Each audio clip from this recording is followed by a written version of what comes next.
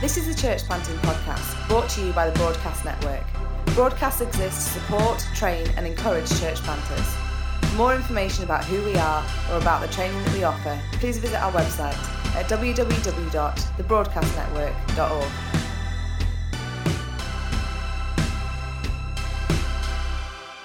Hello everyone, welcome to the Broadcast Podcast. If you've been listening for the last few weeks, you know that we've been going through the sessions that we had during our Renewal for Revival conference. We've heard from Tom, we've heard 2 sessions from Rachel as well, one on Emerging Generations, another one about going wilder, deeper and bolder. And today we are bringing you Jeremy's session, which is really exciting. Jeremy Simpkins runs the Christ Central movement of churches within New Frontiers. And we were so blessed to have him with us on the Thursday morning. And he spoke really about the Spirit coming, really, didn't he? And it was really exciting. Tom, what stuck out to you about Jeremy's session? I think for me, apart from him pouring water on you. That was exactly what I was going to say. That was the most memorable thing. You might pick this up on the recording, but if you don't, there's a moment a few minutes from the end where Jeremy was stood over me with a massive jug of water.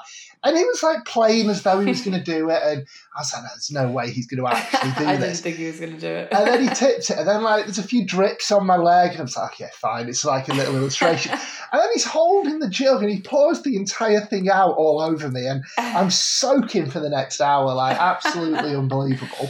But he did make a great point. He was using the water as an illustration of the Holy Spirit and how God pours out without measure. So I think next time I see a jar of water like that, my mind's going to be right back into the point he was making, which obviously is the idea. But it was a great session. I really loved his stuff about the Feast of Tabernacles and what the priest was doing. And I didn't know all of that background. It was new to me, but the way he dramatised that moment and then Jesus stepping in and saying what he'd said, I won't ruin Jeremy's punchlines there, but it's just such a big moment of how that promise of the Spirit from Jesus was the culmination of everything the people were longing for, and how for us as well, all our hopes, all the things that we talked about the entire conference, it's not going to happen without the Spirit of God empowering it. So I thought this was great. How about you, Beth? What were some of the moments for you in this one? Yeah, similar. I wrote down when he talked about the Feast of the Tabernacles, that really stood out to me as well. And I think you're right, the way that he described the ongoings and the kind of activities during the feast, it was so vivid that you could almost picture yourself there, couldn't you? And I think it was brilliant. And how he spoke about that there were a people that looked at what the prophets had done and then asked God to do it again. And they were people who were built on the promises of God. And I think it was really challenging. It was like, okay, are we doing the same?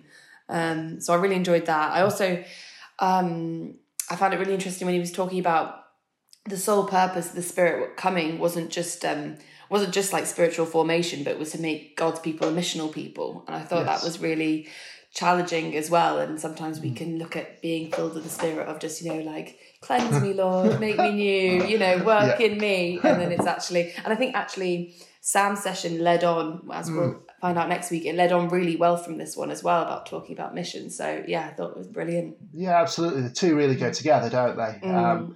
Which makes sense because all the time when Jesus was promising the Spirit, it's, you will go, you will make disciples, you will be my witnesses, and I will give you the Holy Spirit to empower you for the job. So those two things hand in hand, which is why these 2 sessions from Jeremy and Sam really do complement each other so well. I'm interested to know how this landed for you, teaching on being filled with the Spirit as someone who grew up in New Frontiers world. Was this something from a young age you were hearing teaching on? And how has your thinking on it developed, if it has at all? Yeah, definitely. I think, I remember from a young age there were, various outpourings of the Spirit, often within the church that I was in. There was a guy that we called Shaky Mark because he was always shaking or falling back into chairs. And I remember it was interesting actually how we spoke about, Jeremy was speaking about how we're doing exactly the same things as when he first joined the church, but he was seeing the Spirit move more then than we are now. And And when he was speaking, I thought kind of back to those early days of being young and being in New Frontiers Church and regularly seeing people filled with the Spirit on a Sunday morning. And yeah, I don't think we are doing anything different. I think just it's a different season, and it's interesting how how we approach that in the church today. But I mean, he talked about being filled at conferences and that kind of thing, and I was first filled at a conference, and it's just very much his stories. I was like, oh, I can relate to that, and I bet some of our listeners as well will similarly relate. But absolutely. I mean, we did put on a conference about renewal and revival ourselves, so we're probably culpable on that one a little bit too. And also shout out to Shaky Mark if you're listening. It's great to have got that. Yeah, definitely. For me, it was a really weird one. So I became a Christian 19 years old, and the group of friends that I had weren't really talking about this at all. It was more conservative. A church that I started going was more conservative. And I got quite quickly into reading theology books, and I was having two things happening. I was having some obvious experiences of the Holy Spirit, and he was doing stuff in my life that was really manifest and tangible. And then I was reading books about how that doesn't happen, and I was trying to argue with people like, oh, it's not a thing, like the Spirit doesn't work like that. And there was this real like two tracks to my life for a while until I'd been grounded a bit more in the Bible. And like when you read Acts, you see over and over again, people are meeting with the Spirit and being filled with the Spirit. I was like, oh, this is what was happening to me. Like maybe those other books aren't quite on the money, and maybe the people that I've been talking to who've de-emphasised this, maybe they've missed something. And it took me a while, really, to get to the point where my experience and my understanding correlated. So a session like this, for me, when I was an early Christian, would have saved me years of wrestling. But it was so powerful, so clear, and really helpful to be reminded. Because I think one thing that he said when he was talking about the conference stuff that you mentioned was how we can look back as though, oh, well, it happened to me then, so I'm fine, I'm sorted. Like, I got the Spirit at Stanley or whenever it was. And it was really good how Jeremy was pointing, no, we need to be receiving the Spirit today and engaging with him right now. I thought that was excellent. Definitely. Yeah. No, it was brilliant. Great. Well, Charlotte, we hand over to Jeremy then, and let you guys have a listen. It's such a privilege to be here. And so exciting. I've been really looking forward to this, and it's so thrilling to see churches and church leaders and church movements really hungering for revival, really hungry. I was so inspired, Tom, by what you brought yesterday in terms of the history of revival and the history of God moving. And some of us are old enough in this room, I'm not looking at anyone in particular, Paul, but some of us are old enough in this room to remember God has done things in our lifetime which, whether we would call them revivals or renewals, I don't know, but God has done it. I'm 60 next year, and as I look back, I can think of when I was a teenager in the 70s, God did something of renewal that led to something of a revival. I don't know really what you would call it, whether history would call it that, in terms of church planting, in terms of church networks being formed, in terms of God renewing that which we thought was dead, suddenly came alive, and new churches and movements were formed in the 70s and 80s. And I think as we look back, you think, oh, that was such a move of God. I mean, it was grace. We didn't do anything other than ask him to do it. He did it. And networks were formed, pioneer networks, New Frontiers, and all sorts of other things. And then what happened in my generation, like 25 years ago, 20 years ago, in terms of, I don't know whether you want to call it an outpouring of the Spirit connected to a particular place in Canada, or whether you want to call it an outpouring of the Spirit actually connected to a particular church in London, because I think what happened in HTB and Alpha, that just, God did something again, like 20 years ago, 25 years ago, and we were doing Andrew was with us in Eastbourne, we were doing exactly the same stuff in 1993, exactly the same things, same prayer meetings, same Alpha course, the same stuff, and then in 1994, we did exactly the same thing, and people started to get saved, left, right, and centre. And I think we counted 100 people in 2 or 3 years, very clear. Not just hands up in a meeting, not just come forward, but genuinely saved, filled with the Spirit, baptised in water, joining the church, in a small group, functioning in the Spirit, reaching out to their neighbours and friends and workmates. And then Andrew moved to Coventry, we moved to the north. And people say, oh, it won't work in the north. Doesn't happen in the north. It's an HTB thing. It's a very much an Alpha thing. Alpha will not work we moved to the northeast. So you're okay here in the northwest. I'm sure it all works in the northwest. But in the northeast, they said it won't work. A creche, they say a creche, well, that's something that happens between two cars in HTB car park, that's a creche. And they say it won't work. But actually, we found it did work. And again, this was the end of the 90s, beginning of the 2000s. God was still very much pouring out his Spirit. All of grace, we just did exactly the same things. We weren't doing anything different.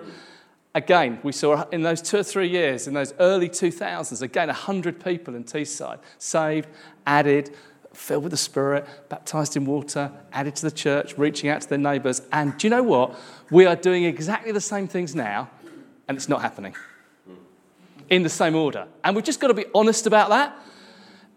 And we've got to cry out to God for a fresh move of the Spirit. We've got to cry out to God, as Tom led us so brilliantly yesterday. We've got to cry to God. God, in our day, we're grateful for the past. We thank you that we stand on the shoulders of giants. We thank you for all those who led us in the past. But in our day, on our watch, in the 2000s and 20s, we want to see another move of God. And I just want to encourage us. We need to be doing the same things. There's no magic formula here. It's we pray, we ask him, we receive the Spirit. Tom's asked me about talking about receiving the Spirit, both personally and corporately. We receive the Spirit, and then we do the things that he's called us to do in terms of sharing the gospel, outreach, working into our communities, serving the poor, loving the nations, and God does something. And it's that God does something that we've got to cry for. And I'm like you, but I'm hungry. I'm freshly stirred. Coming out of this pandemic, I'm doubly stirred. If I was stirred before, I'm definitely stirred, because we've lost something. We've lost so much during this pandemic. We've lost, I think, that corporate sense of us being the body of Christ together. And when I study the scriptures, it's almost always in a corporate sense of the body of Christ that God comes and fills a people. It's not you on your knees, on your study, on your own. If you look in the scriptures, I defy you to find me one of those in the New Testament. Maybe you could argue Paul, but there was a disciple there who came and laid hands on him. But almost all the other instances of fillings of the Spirit are in a corporate gathering. And we've just lost that, haven't we? We've lost something over the last couple of years. We've been grieving for it. That's why it's so beautiful. This morning, Rosie leading us in worship, and just so beautiful because it's a corporate sense of the body again, isn't it? A corporate, and we've taught people how to be passive, haven't we? We've taught people how to watch a screen. We said you don't even need to get dressed. You can switch off your screen and be there in your onesie, and you can just, you can be there with and just connect with your. No, actually, there's something about the gathered community together, the body of Christ. And I believe we've got to refine that, restore that when we gather as a people of God, Paul talks about it like a temple being built. In fact, Jesus uses exactly the same analogy. He is the living temple. He is the new temple. And we as his corporate people, the Christ people, are the very temple of God. We're the very building of God. Living stones built together. And when we come together, as it says in Ephesians chapter 2 and 22, it says it's like we're building this temple on the foundation of the apostles and prophets. And it's like we're building this thing. It rises, it gets built, and then God comes and fills it. Just like Solomon's temple. Solomon's temple was a prophetic picture of what it should be like. A physical temple built and then indwelt by the Spirit. And it's that bit that we're missing.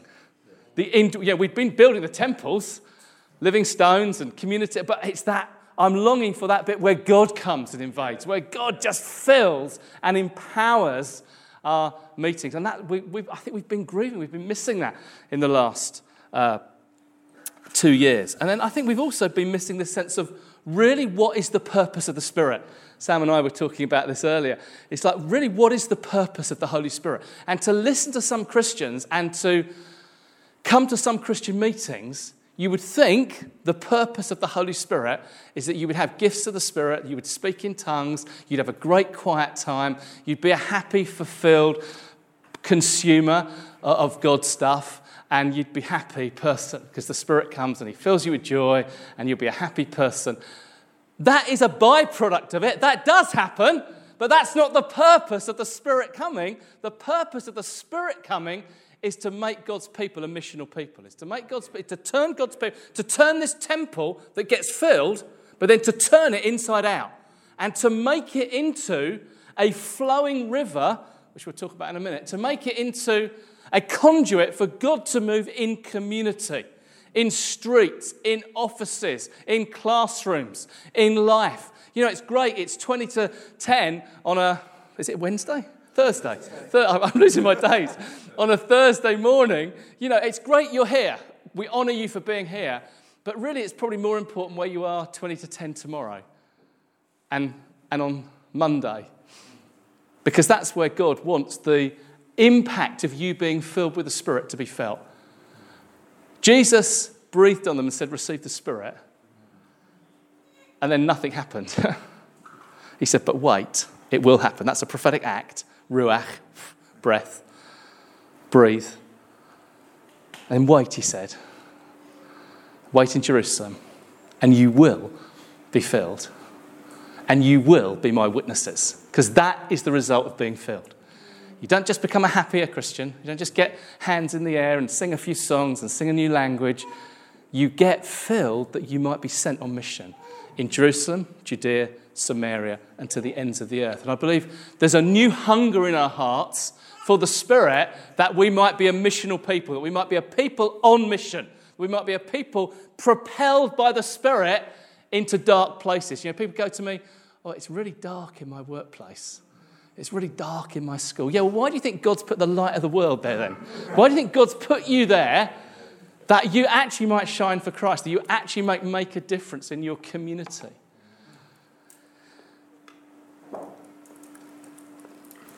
One of the best analogies of this, it's not a particularly biblical analogy, because people say to me, Jerry, when do you receive the Spirit? And it's a really interesting question, isn't it? And theologians like Tom will wrestle with this. And, you know, when do you receive the Spirit? Is it at conversion? Or is it, you know, is it later? Is it, you know, are you dare to be a second blessing person? Or is it, and, you know, and it's very hard scripturally to kind of work it out, because there are great instances in Scripture, like Cornelius' household in Acts chapter 10, where the Spirit seems to come on them, and they're all filled with the Spirit, and then it's like later they decide, oh yeah, they're probably Christian, and we'll baptize them, and it's okay. But actually, there's lots of other illustrations. The disciples themselves, who are obviously Christ's followers, who later received the Spirit. Paul, who would say it was on the road to Damascus. Every time he gives his story, he says, it's on the road I received Christ. I saw the risen Lord. But then 3 days later, a rather brave follower of Jesus gets the word. Would you please go to this, you know, he gets that great prophetic word, straight street, and go and lay hands on Paul. And yeah, it's that point Paul receives the Spirit. It's very clear. The Christians in Samaria, they've seen breakouts. They've seen miracles. They've seen that kind of mini renewal, even a revival, we might call it. But actually, it's not until the apostles come down to Samaria in Acts chapter 8 that they lay hands on them, they receive the Spirit. So in Acts, there are obviously delays that you can see. So do you get it initially? I mean, there are scriptures that would imply you do. There are scriptures like, if anyone does not have the Spirit of Christ, he does not belong to Christ. Oh, whoops. So I must have the Spirit if I belong to Christ. I've been purchased by his blood. I'm a Christian. I must have the Spirit. So it says it here.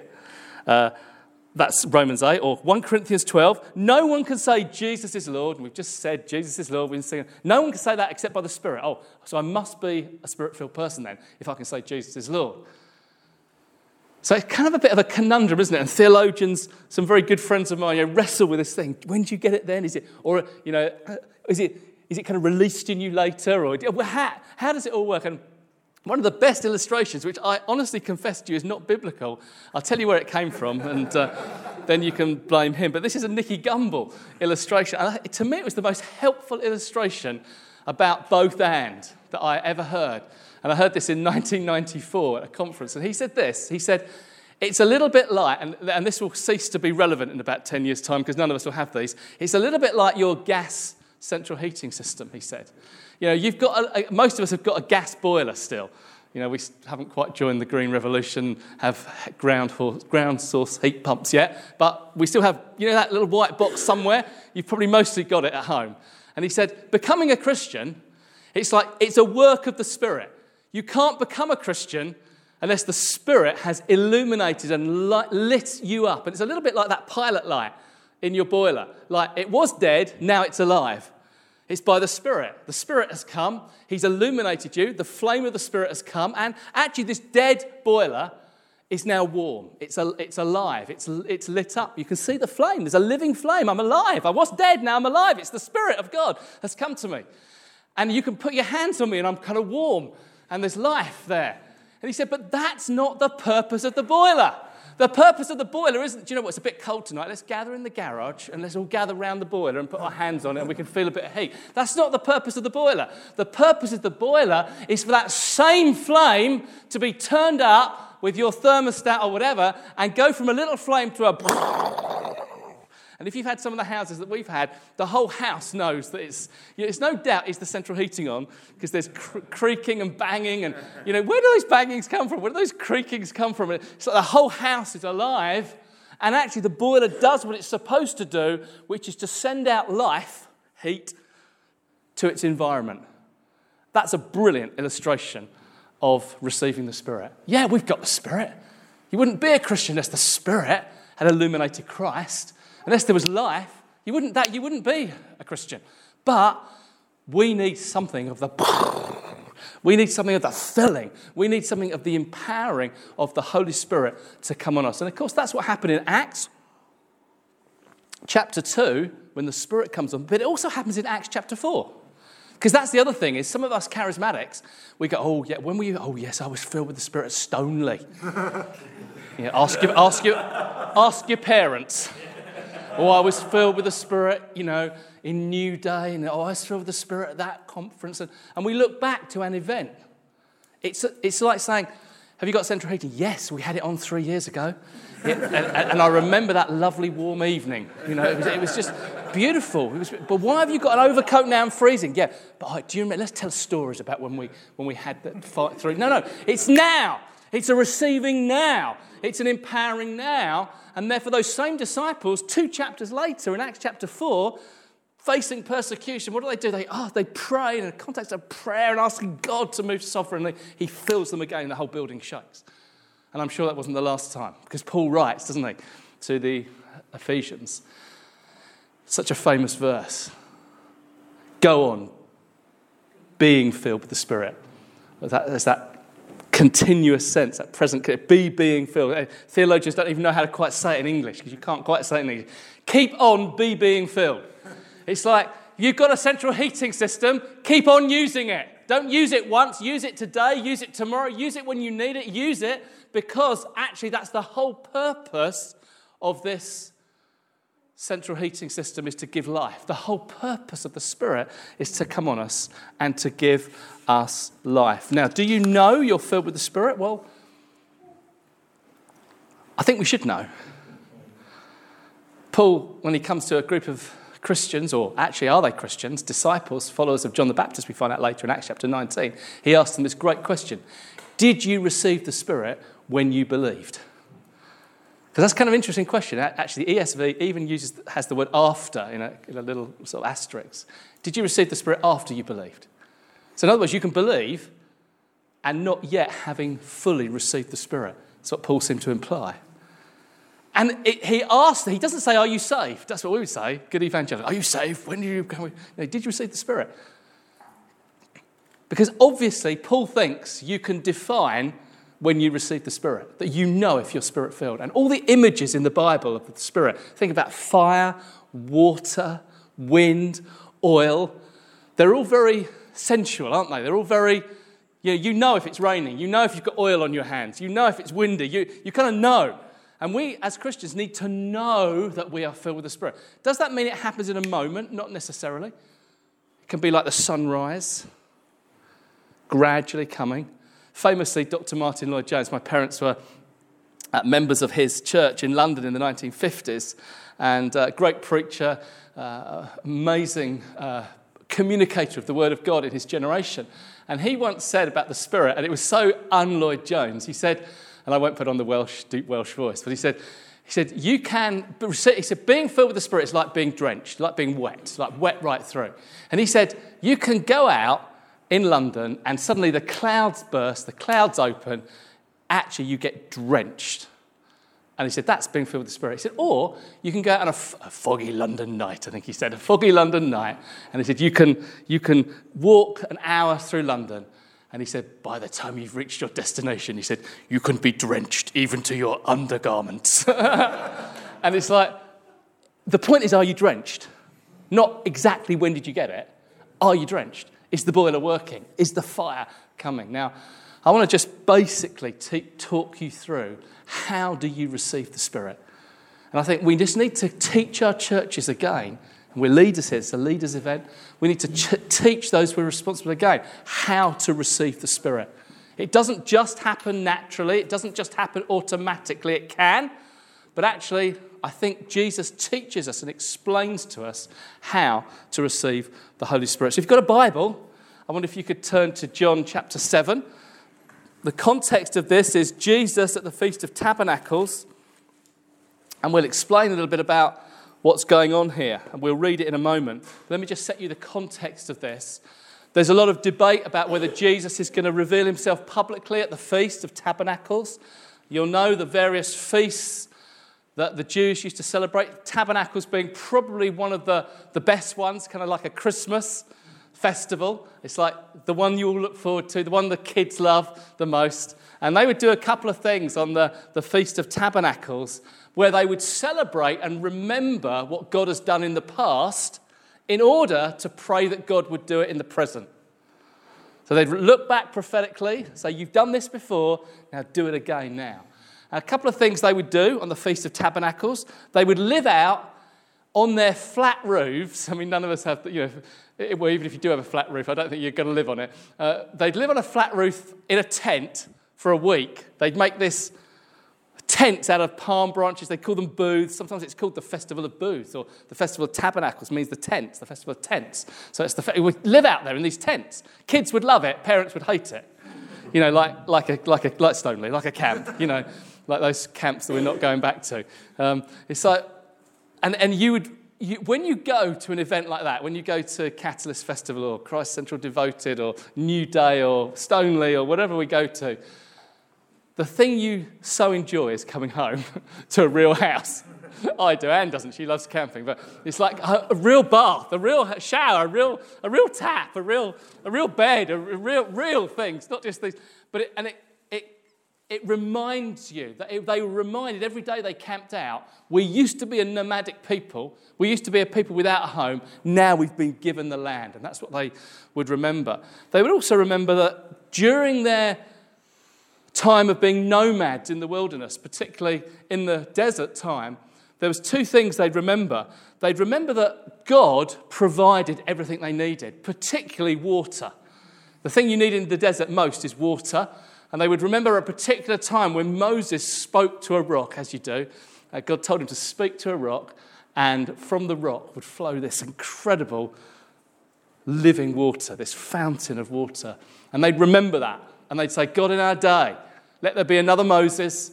Let the rock again spout forth with water. They'd kind of pray those things. They'd also remember some of their crazy prophets. Why are prophets always crazy, Paul? I don't know. But they kind of there is an answer to that somewhere, but they kind of remember their crazy, and Ezekiel and Jeremiah and Isaiah, but Ezekiel was the craziest of all of them. And he had this incredible picture, if you remember, of the temple of God, and from the temple, living water flowing from the temple steps down, out into the street. And if you actually look at it geographically, out into the Dead Sea, where there isn't life coming in. And this water teeming with life. And Ezekiel stepping into it, you remember? Stepping into it first, the ankles, then the thigh, the knees, then the waist, then waters to swim in. And they kind of remember that. And they'd say, God, in our day, would you do another Ezekiel? In fact, Ezekiel's was probably just a prophetic picture. That was a dream. Would you fulfill the reality in our day? And they'd pray these things. They'd ask God to do it. They were a people built on the promises of God. They knew that God would come with refreshing. He would come with life. And what they would do is they would have a celebration in the centre of Jerusalem on the steps of the temple for 7 days, a 7-day feast. And every day they gather. I mean, some commentators reckon there could be up to 1 million people pressing in to Jerusalem at that time. I mean, just huge numbers coming to Jerusalem. And every day the priest would go through like a little ceremony. And what he would do, he would get his golden pitcher, empty golden jug, golden pitcher, and he would be on the temple steps, high priest, and he would march down the temple steps. He'd go to the bottom, the pool of Siloam is at the bottom. He'd draw up water. He'd sing a series of the great Hallel Psalms. With joy I draw water from the well of salvation. That was one of them. And then he'd march right up to the top again. And then what he would do, and don't worry, I'm not going to do this, Tom, health and safety, he would prophetically pour out the water he'd drawn out from the well of salvation. He would prophetically pour it out down the temple steps as a prophetic action. Full of prophetic action, full of symbolism. One day God's going to come and do this, but I'm just doing this prophetic action to believe one day this is going to happen in our midst. One day the rock will flow. One day the temple again will be filled. And he would do it for 6 days like that. And on the 7th day, which some people say was the greatest day of the feast, the culmination, on the 7th day, he would do this, down the temple steps, pool of Siloam, with joy I draw water from the well of salvation, back up, back up, back up, and he would not pour it out.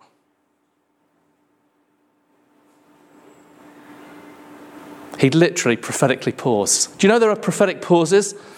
Do you know there are moments in religious ceremonies where you do not speak? I'll give you one. Does anyone know of any legal impediment why this man and this woman should not be united in holy matrimony? Oh, you don't cough, you don't breathe, if you've got a child, you smother them. It was kind of like one of those prophetic pause moments. Now, the Bible doesn't say exactly. I've got to be honest. But it does say here in John chapter 7, if you've got it, verse 37, on the last and greatest day of the feast, so we know roughly when this is happening, Jesus stood and said in a loud, in brackets, northern, close brackets, voice, if you're thinking about water right now, you kind of ruined the ceremony. If anyone's thirsty, let him come to me and drink. And whoever believes in me, as the scripture has said, streams of living water will flow from within him. By this, John writes to comment on it, Jesus meant the Spirit, whom those who believed in his name were later to receive. What a prophetic, poignant moment. I am the fulfillment of this temple. I am the rock in the desert. I am the temple. And from me, Jesus is saying, living water is going to flow. But you have a responsibility. You have something to do in this to be a participant in it, not just an observer of it. And while I'm fed up with us being observers of things happening on screens, I want to be a participant of what God's doing. And this is what Jesus said. He says, if anyone's thirsty. I mean, that's why you put on the conference, Tom. It's in your heart. We can see it all over you. You're thirsty for the Spirit of God. You're thirsty for renewal. You're thirsty for revival. You're thirsty for God moving in power. And I ask you, are you thirsty? Or is it like, hey, if you like, what the heck, I've turned up, I might as well. We're going to pray for people later. It's like, yeah, if you want, if it pleases you. I mean, I've done enough youth work. Do you remember Revive at Stoneleigh? Does anyone remember go back that far? You remember, it's like you'd pray for the teenagers, and it's like you just knew some teenagers were hungry for God. It's like, yeah, God, come on, God, give it to me. I'll take it.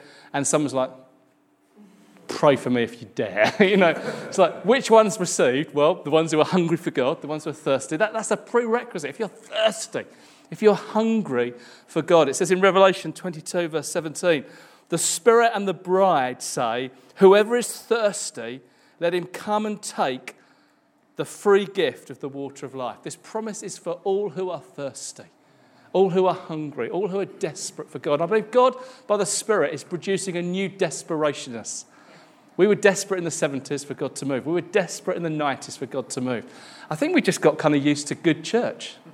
We do it okay. We're probably one of the brightest in town. You know, we do it well. We have a great band. I mean, you know, great music. You know, we have a great meeting. Our kids' work is great. I mean, it used to be rubbish. It all used to be rubbish.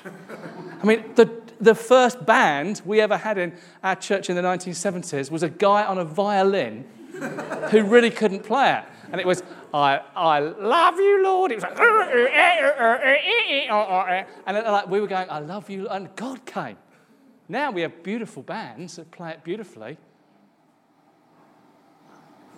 But, so we've got it all. We've got it right. You know, we've got all the stuff, meetings, stuff. But are we thirsty for God to come? Or do we just get entertained?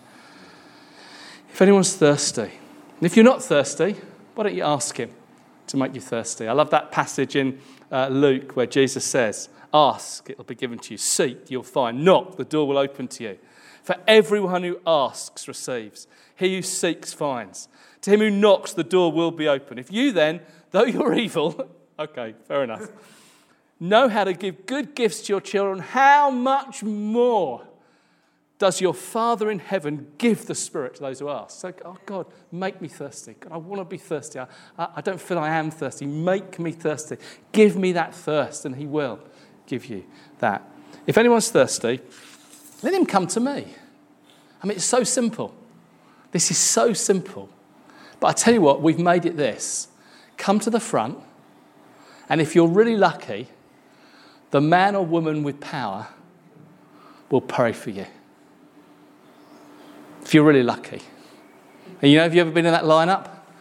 And you're like this, you know, the man's coming. It's like, Tom.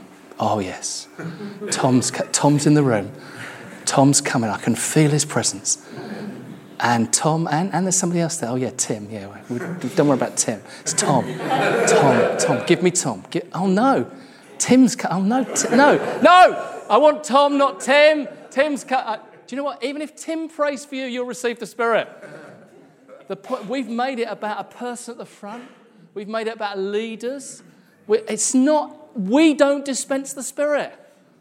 We don't give the Spirit. He does. He's the baptizer in the Spirit. Jesus is the one who pours out his Spirit. We're all his body. Therefore, if you lay hands on somebody in faith, you're the body of Christ, and he comes through you, yes, but it's him doing it. We come to him. And I think we've so got to change this cult of the celebrity, the cult of the guy at the front, the woman at the front with power. Well, boy, haven't we seen some of those fall in the last few years. You know? God gives grace to the humble, but opposes the proud.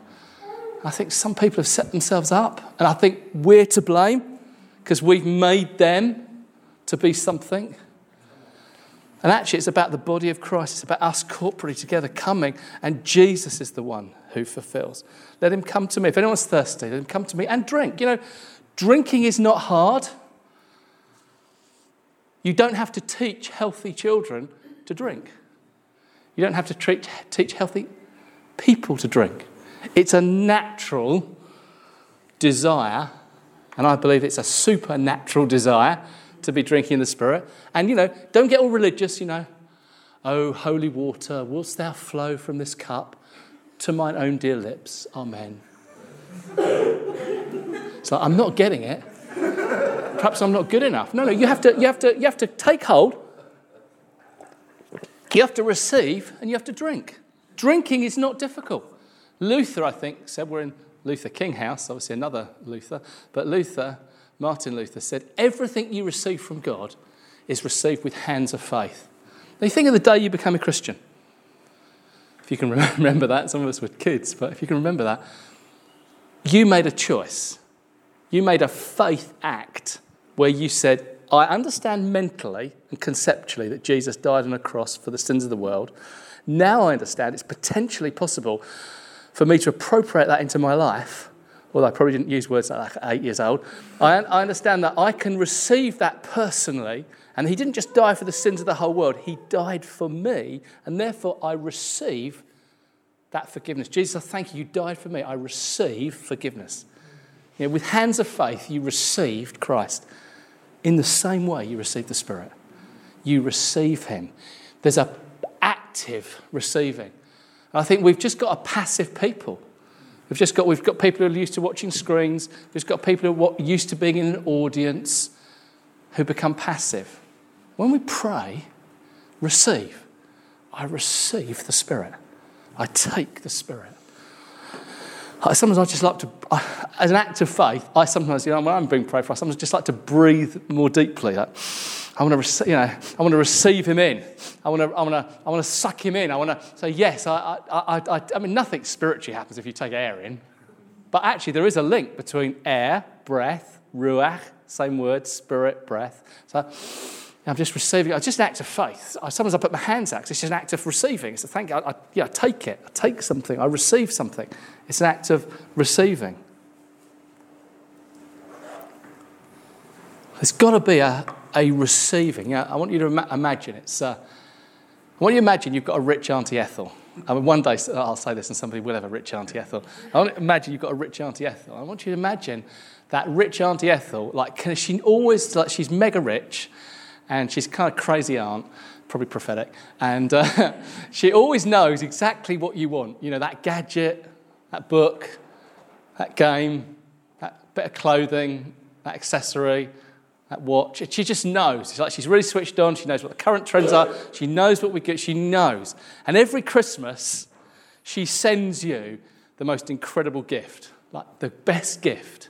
It's like it's always good, always turns up. Christmas Eve, it's always there. She always just seems to send it. And, you know, the Christmas Eve, ding dong, the postman calls. And you can even see the silhouette of the postman. You can see the package. Oh, yeah, recognise rich Auntie Ethel's. That's how she always wraps it. It's going to be amazing. It's going to be brilliant. And so you open the door and you say to the postman, I'll just put it round the back with the bins. I'll pick it up later. No, you don't. You say, it's mine. I'll receive it. I'll take it. It's rich Aunt. It's not even yours. It's mine. Go away. I'll have it now. I'll take it. We've got to have that hunger. We've got to have that, I'll take this. I'll receive the Spirit. Your Father in heaven has sent you a gift of the Spirit. Therefore, we receive him. Anyone's thirsty, then come to me and drink. Receive. And then a miracle happens. And this is where I think we get it wrong. I think we think, then I'll be a happy Christian. Then I'll be fulfilled. The Spirit's come to fulfill, give me life, fulfill me. Give me destiny, give me purpose. I am this, I am that. I'll now take all those things, those songs sing about me. Have you noticed how many songs are about me these days? They used to be about Jesus. Now they're about me being brave, me being bold, me being a child of God, me being this, me being destiny. So when did we lose? It was all about Jesus, by the way. Just to throw that out there. Receive, and something miraculous happens from within you. And it's interesting, isn't it? You drink, but from within you, the rock opens up. The temple opens up. In fact, it's interesting the words Jesus uses. The word, he says, from your innermost being. So one of the Greek words, I can't even pronounce it properly, it's kolios. It means we get the beautiful English word colon from it, because it kind of means the innermost being, the inner parts. In fact, the ancients used to think that there was something of a heart here. There was something of a feeling here. There was something of a second brain, they believed, here. And in fact, the nearest you get to that is when you hear good news or bad news, where do you hear it? Here. If you've got a feeling, what kind of a feeling is it? A gut feeling. It's like, oh yeah, we get a bit of a hangover. And Jesus said, he uses this word kolios, from your guts, from your colon, from your innermost being. It's a deliberate word because it was the name that they used to use about the temple.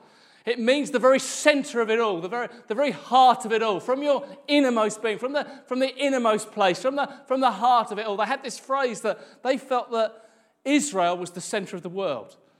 Geographically it isn't, but spiritually it is. They felt that Jerusalem was the center of Israel. Geographically it isn't, but spiritually it is. And then they had this sense that the temple was the centre of Jerusalem. Geographically it isn't, but spiritually it is. And they used to have this word, the centre of the centre of the centre. The very place where heaven meets earth. The very place where God dwells. The very place where he is. And they used to call it the Kolios of God, the centre of God. And Jesus comes up and says, you're thinking about that temple. I want you to know that you're going to be living temples. I want you to know that from your temple, from deep within you, this is the fulfillment of this. I am going to produce in you living water. You're going to be conduits of the Spirit. It's going to come out of you. And we keep it to ourselves. We're so selfish. We're so wrong. It's about the Spirit flowing out from us. And Jesus, when he comes and fills us with the Spirit, you know, when are you happy? When are you satisfied? It should actually be overflowing from us. I said I wouldn't do it, but I don't think there's any electricity there. And then when we go through life, when we're in our office, when we're in the shop, we're in that queue, when we're talking to people, what should come out of us? And at this point, he really doesn't believe that I'm going to do this. But I have. It should come out of us. Living water should come out of us. The Spirit of God is designed not to stay resident within us, but to flow from us and to flow to the world, to flow out to us and to flow out to you. Don't just see that as a silly, childish illustration. It's prophetic. God wants you to take out from this place the Spirit into life. You look at almost all the encounters. See, there's this big argument, Tom, isn't there, at the moment, the last sort of 10, 20 years about spiritual gifts. Should we have spiritual gifts in our meeting? Are we seeker sensitive? Should we even, we all speak in tongues, but nobody knows it. And should we allow a gift of speaking in the tongues? Should we have a word of knowledge? Should we have a prophecy? How about the guests? What were they on? Big debates about spiritual gifts for meetings. Spiritual gifts are not supposed to be for meetings alone. We learn in meetings, of course we learn in meetings how to receive the Spirit, how to use a prophetic word, but they're supposed to be for life. They're supposed to be for the workplace. They're supposed to be out there for your neighbourhood, for your community. Look at almost all the occasions, apart from the teaching of Paul, all the occasions of actual use of gifts of the Spirit in the Bible. It's Joseph in the family. It's Joseph in the prison. It's Joseph in the palace. It's Jesus at a woman at a well. A marketplace. It's the disciples going to pray, seeing a lame man. They don't give him a healing meeting invite. Come into the temple. We'll deal with, come to the meeting. We have a great meeting. Sometimes even there's healing. You might, No, they heal him there. Silver and gold. We haven't got silver and gold, but we have got something. We've got something. We've been given something, and we're keeping it to ourselves because we're charismatics. No, we've got something. That which I have, I give unto you. I only remember it in the old version. I've got something and I'm going to give it to you. It's going to come out of me. Dear friends, when we see sick people, when we see the poor and the marginalised, when we see people who are suffering as they are in our world with stress and mental health issues, we're the light of the world. We're the carriers of the Spirit. We're ones who are supposed to be the bearers of the Spirit into life. We're supposed to be churches that are conduits of the Spirit, empowering people to be Spirit-filled in life. So we want to land this and end this.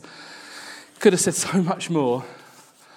I even had some notes. I looked at them twice, I think. We really want to pray. And there are no anointed people here. That's the lie. We're all anointed. There are no specially anointed people here. There are no leaders who have it more than you have it. There are no priests that are high priests. We're all priests of God, a kingdom of priests. We're all the body of Christ. And if you're a follower of Jesus, and if you're not deliberately dwelling in sin, which you dealt with so brilliantly yesterday, we confess it and he cleanses us of it, actually we're all conduits of the Spirit. We can lay hands on one another. And I think we just don't do this enough. The Bible, there's so much of laying on of hands and receiving the Spirit. Sometimes we'll pray in a meeting. Are you receiving it yet? Well, actually, no, it says lay hands on one another and receive the Spirit. That's what the apostles came down to Samaria. They laid their hands on. In fact, it was seen as so powerful that Simon even wanted to buy it. I want to buy that.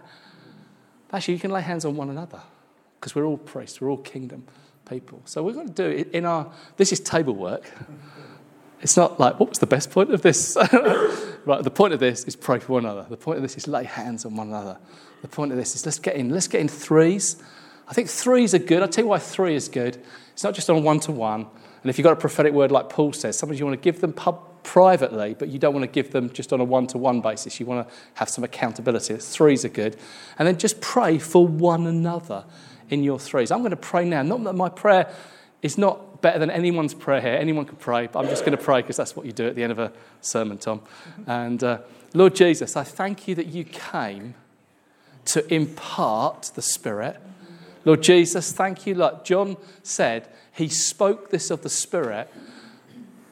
Those who believed in him were late to receive because Jesus wasn't yet glorified. I thank you, Jesus, you are now glorified. You have now risen. You have now ascended. You have now seated. You are now seated with power and authority. And from you does flow the Spirit. Thank you that you send the Spirit today, not in some 21st century light version, but you send the same Spirit with the same power and the same authority that you sent in that Acts chapter 2. So come, Holy Spirit, fill us as we obey you, Lord, not in some formulaic way, but as we just act with faith, act with obedience, just like Rachel was saying last night, act with faith, act with obedience. We're obeying you, Lord. We've got nothing in our hands. We've got nothing. We have nothing. But we are the body of Christ. Therefore, when we lay hands on one another, Lord Jesus, you're pouring out the Spirit. Therefore, Lord, I pray, come and fill us afresh with the Holy Spirit. In Jesus' name, amen.